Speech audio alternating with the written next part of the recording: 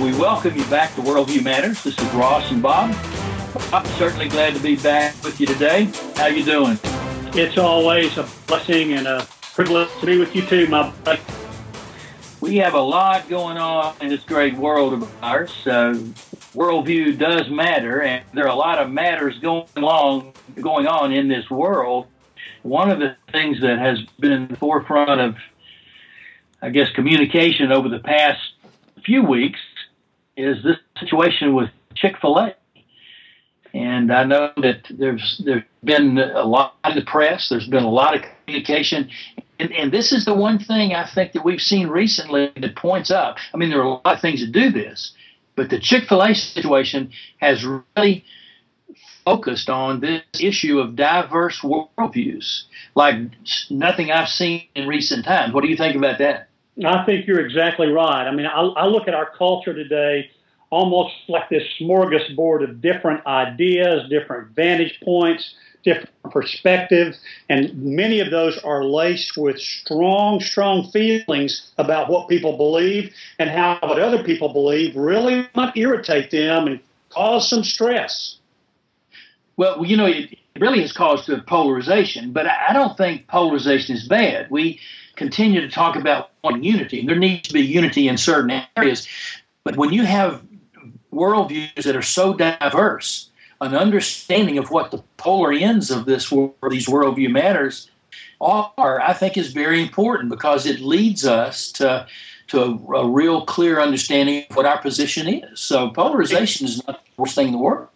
I think you're exactly right. In fact, many times disagreement, and that's really what certainly polarization is the extreme of that. But disagreement can be a very good thing because it forces people to stop and say, why do I think the way I think? Why do I feel the way that I feel? And Ross, you said something a moment ago that I think is worth repeating, that many of the things that we see going on in the cultural marketplace, I'll even call it the cultural wars, certainly battles that we're fighting today, many of those have the seeds of the division that,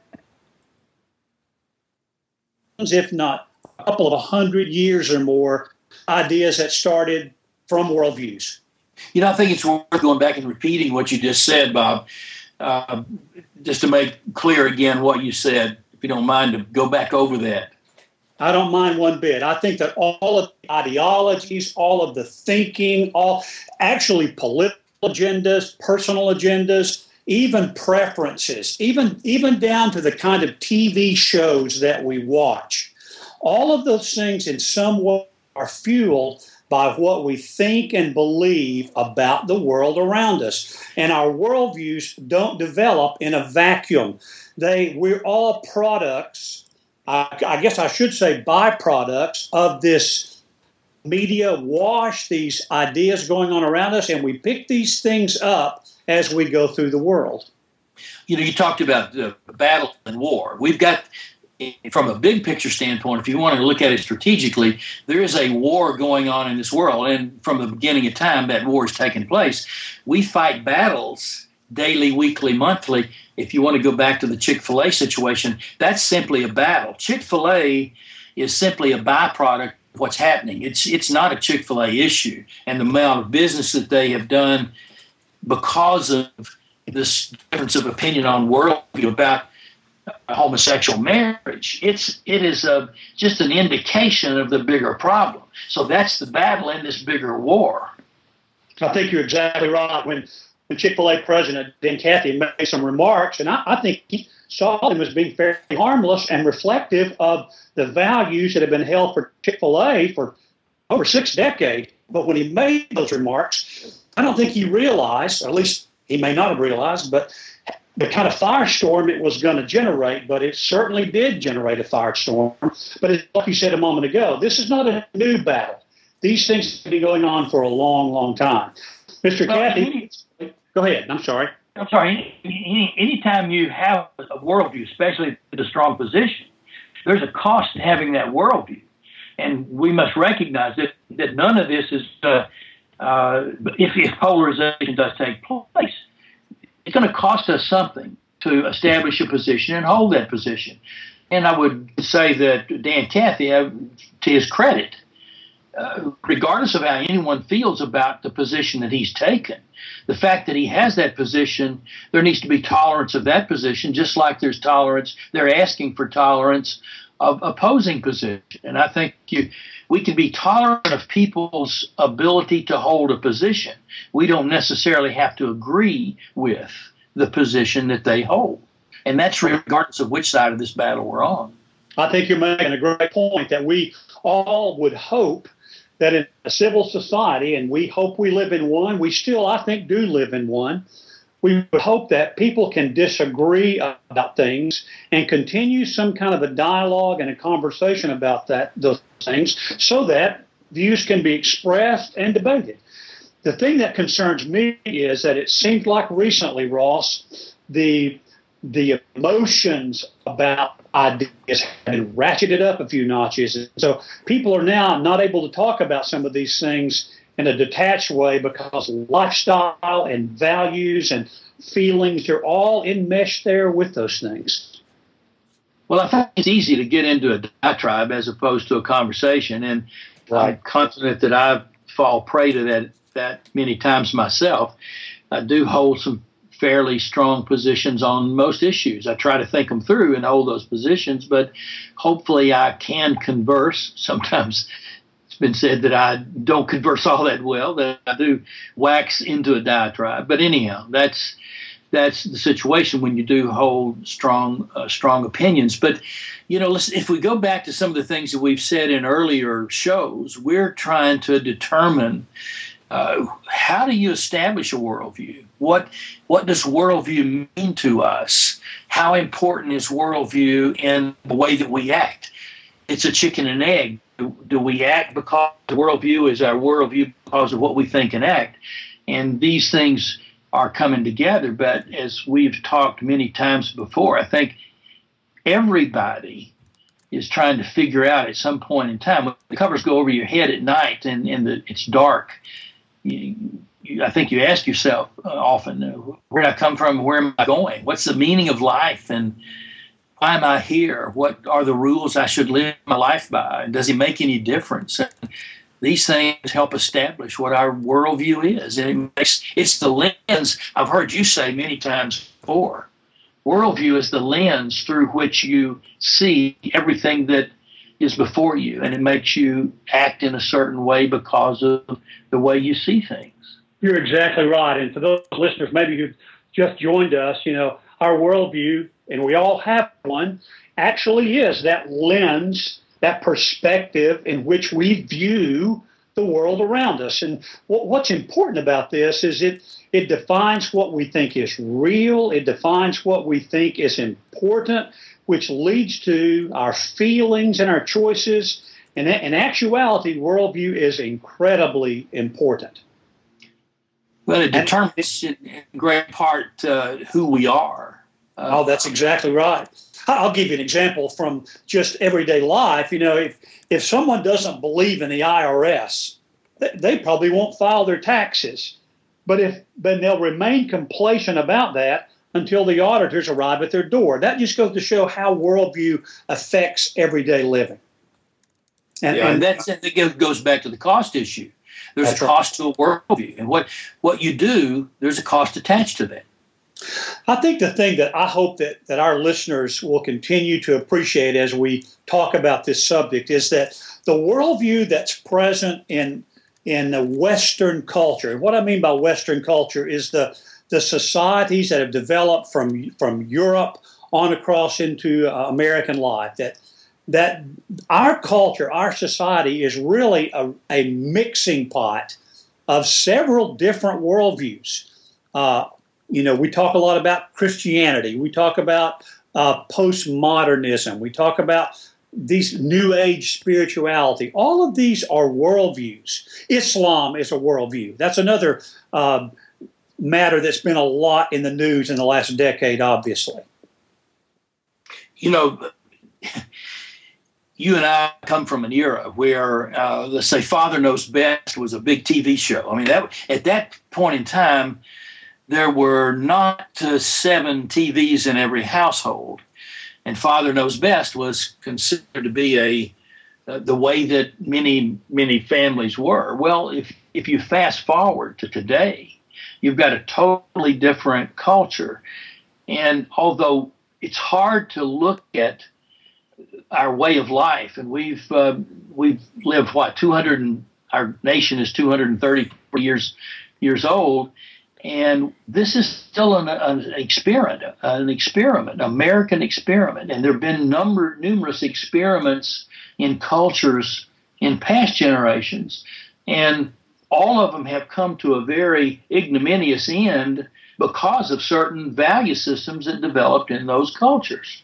So I guess the jury's still out on whether this experiment works. And I think you and I probably hold the view that unless we get some things straightened out in our culture relative to worldview, that we're probably in for the same kind of end that some of these other cultures have come to. Well, I think you're exactly right. And you mentioned the American experiment. I think for our listeners, it would be helpful to point out that there really have been three great ages of thinking that have happened in the modern era since Christ came. And we date our calendars from Anno Domini in the year of our Lord. But for the first, 16 or 17 centuries, Christian theism largely dominated Western thought.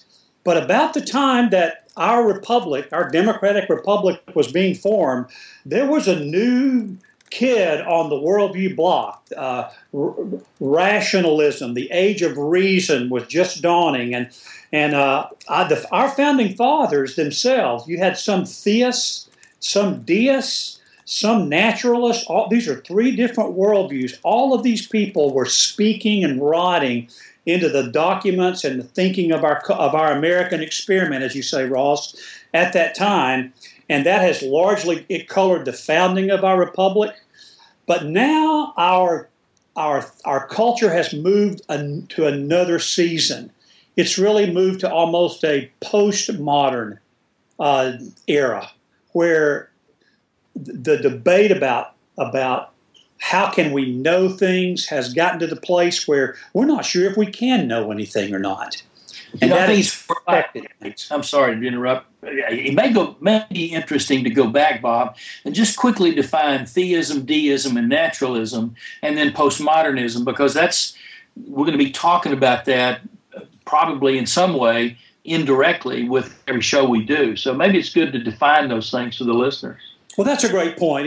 We have talked about that every worldview, if it's going to be a legitimate worldview, really has to answer certain questions about the world around us. The two basic philosophical questions are what's the purpose of the world, and who am I? Those are the two great questions. But a lot of worldview thinkers have defined it even more specifically than that. But in essence, for Christian theism, prime reality, or the world around us, is defined by a person.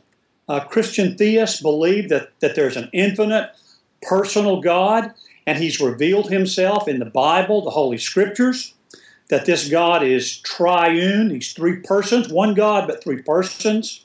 He's both transcendent and immanent.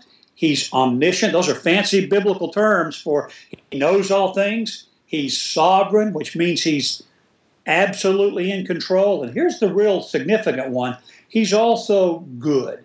And so that's sort of the foundation stone of Christian theism. Naturalism, which really started in the late 1700s by a French philosopher called René Descartes, naturalism really starts with the idea that matter, the stuff that makes up the world, that's really all that there is. And what that does basically is it says we can't know anything unless we can taste it, touch it, feel it, measure it. And that rules out the idea of an external God who can speak into the visible world that we're in.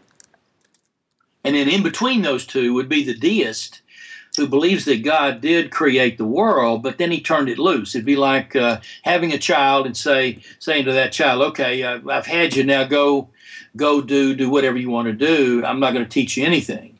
That's a great point. In fact, deism really is the worldview bridge between Christian theism and naturalism, and it's very important because the deist believed in God, but he just believed that God was not immanent. He was not involved in the world that we all have to live in. And because of that, they view this world almost like a clockwork mechanism. It's got order to it, it's got systems in place, but God is not involved in those. And so ultimately that leads to naturalism, which says, well, we don't need a God, basically, to have wound up the cosmos. The cosmos basically wound themselves up. They evolved, if you will, from matter. And that's where the Big Bang theory of science comes from and everything else. And the thing that's important about that, and I hope we're not boring our listeners at this point, the thing it's the basis of the things that we discuss, and I think it's important to come back to this from time to time, because an understanding of who God is, or is God, is very important to this issue of worldview. So it's the core concept that we'll be talking about in some way in every show. And I think we need to realize that the modern culture that we live in has been significantly influenced by naturalism, a naturalism that's driven by an evolutionary model. Well, I've always wondered how people can think that a explosion in a junkyard could create a computer, which to some degree is the way the naturalist has to think. But then if you go back to the very beginning, they say, where did the junkyard come from? And there's not an answer to that from a naturalistic standpoint. Now, where does secular humanism fit into this, Bob? Well, I think secular humanism is one of the flavors, if you will, of naturalism. There are others. If you want to be philosophical, existentialism is a flavor of naturalism. Nihilism, or the fact that there's no hope, is one of the flavors of naturalism. But here's the thing that I think is worth pointing out, is that if the world is a closed system, and the only thing that is real is what we can see, then that means that man has absolutely no meaning. There's no purpose for man. Man is just a composite of a carbon-based life form. We're just accidental. It's chemical and physical reactions. That's all. So to be able to say there's purpose and meaning to life and beauty has meaning to it, there's no intellectual basis for that at all. You know, it's interesting that some of the things we've seen recently, the killing in Aurora, Colorado, the one where the man went into the Sikh temple and killed, I guess, 7 people, go all the way back to Columbine. To some degree, you could say that those people had come to the point where they had a nihilistic worldview. That's exactly right, Ross. They were basically saying, well, what's the purpose here? I have no purpose, or don't know what my purpose is. So, where do I go from here? And that's what naturalism, that's the natural outworking of naturalism as a worldview. Right. Once you close the system, suddenly you have to realize that man, as just a product of evolution, has no real meaning, and life has no real meaning. And so it's, in a sense, it's logical to come to the place where you lose all hope of anything having any meaning at all.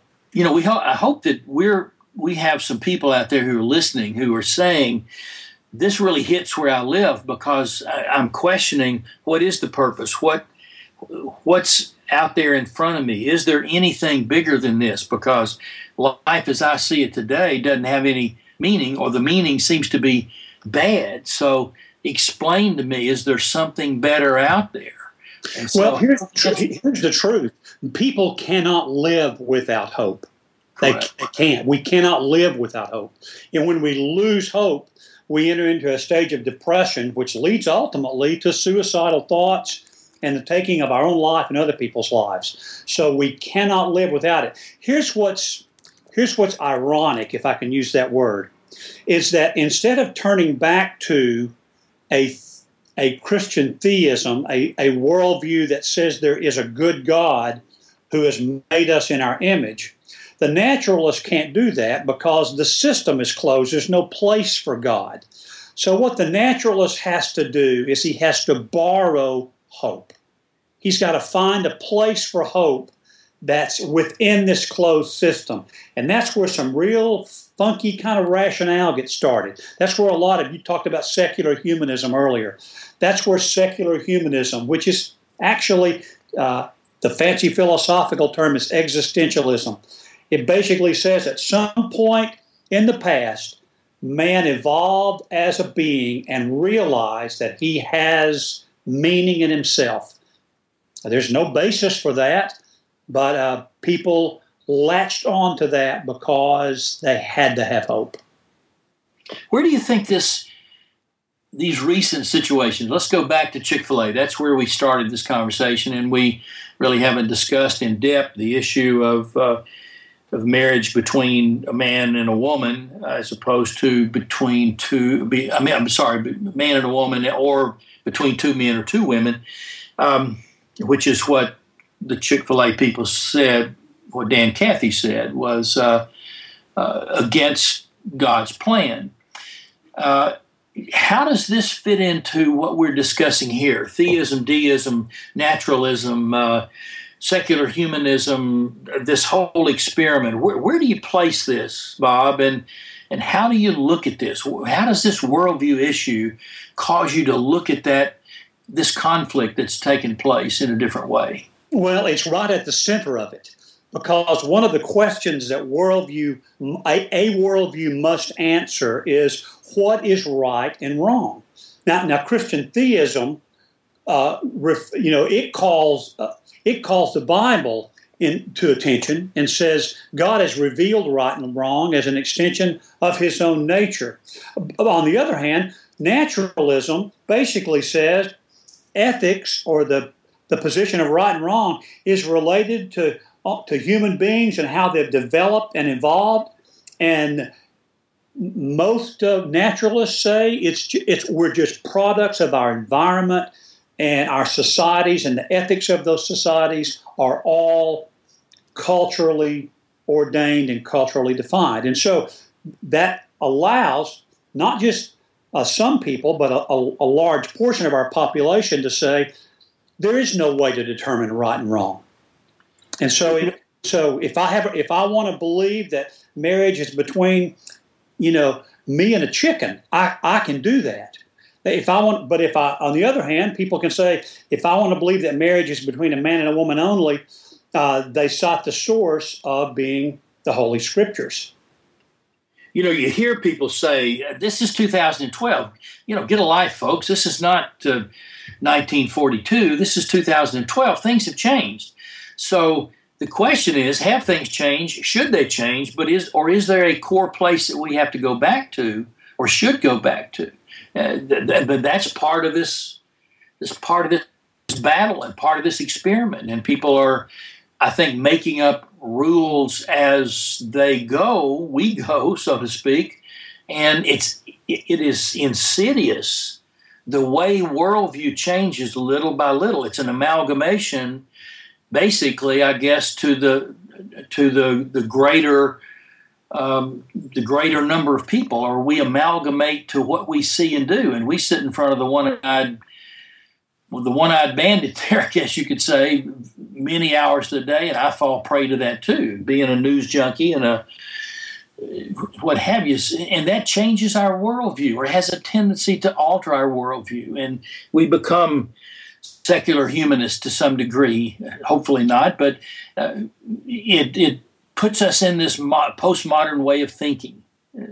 I think you're exactly right, and you said something about that it did not happen overnight. Right. It doesn't happen overnight in our individual lives, and it has not happened overnight in our culture, in our society, in Western society as a whole.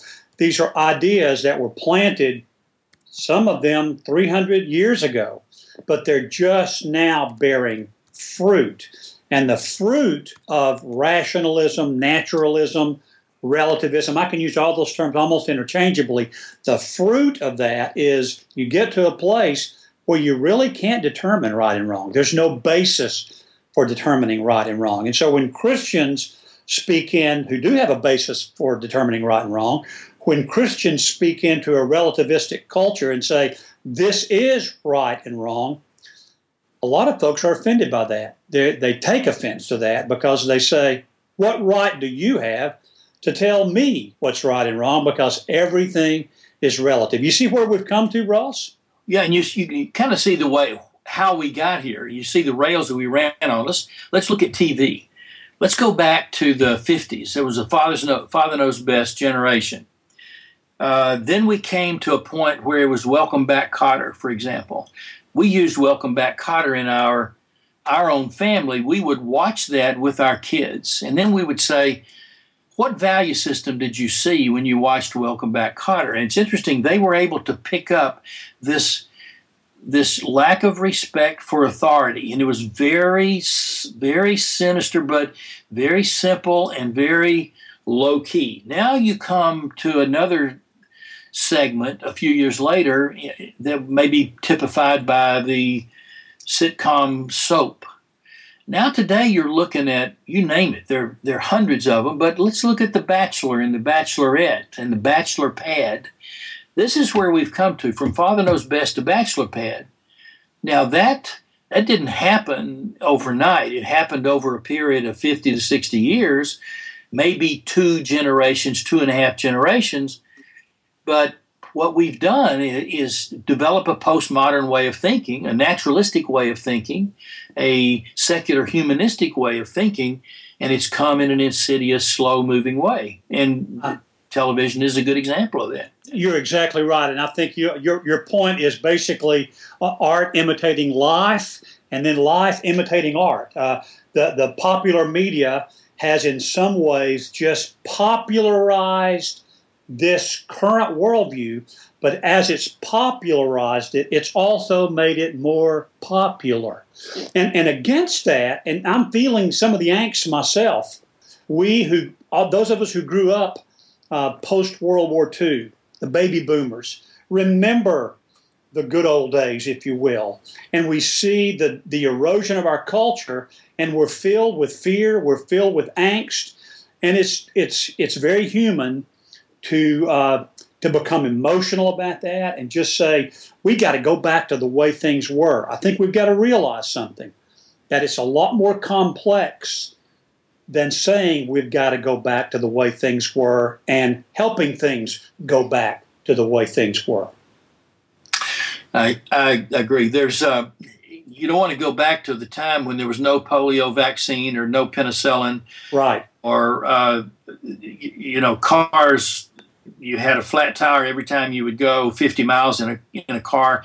That's not the way where you want to go back. But the worldview, if there is truth in a worldview, and you and I believe that, we want the listeners to think with us. We're trying to think ourselves and talk about how we think, and hopefully get those who join with us to think also. Share with us your thoughts. We're more than happy to engage in discussions with people who have different worldviews. And we've got a lot of things ahead of us. There's a lot of things we could talk about here. I see by the old clock on the wall, as Tennessee Ernie Ford would say, that our time's running out for this particular show. But let me summarize a couple of things, if I could, Bob.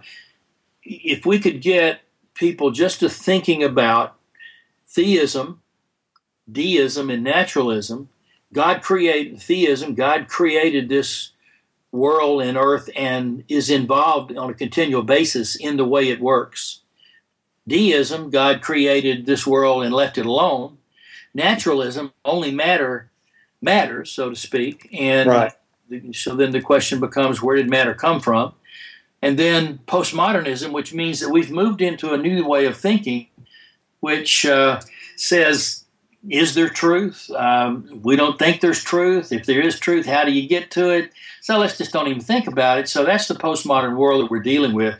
If people could simply look at that, think about that, come back and join with us again. We're going to continue to talk about these issues as they relate to how we live every day. So we'll talk about truth. We'll talk about these other points. Go back and listen to some of the earlier shows where we talked about the 8 points of worldview, and then come back and listen with us. Challenge us. We'd love to have you come back. Bob, always great to be with you. It's always great to have a conversation with you too, Ross. We'll see you folks next time. Thanks.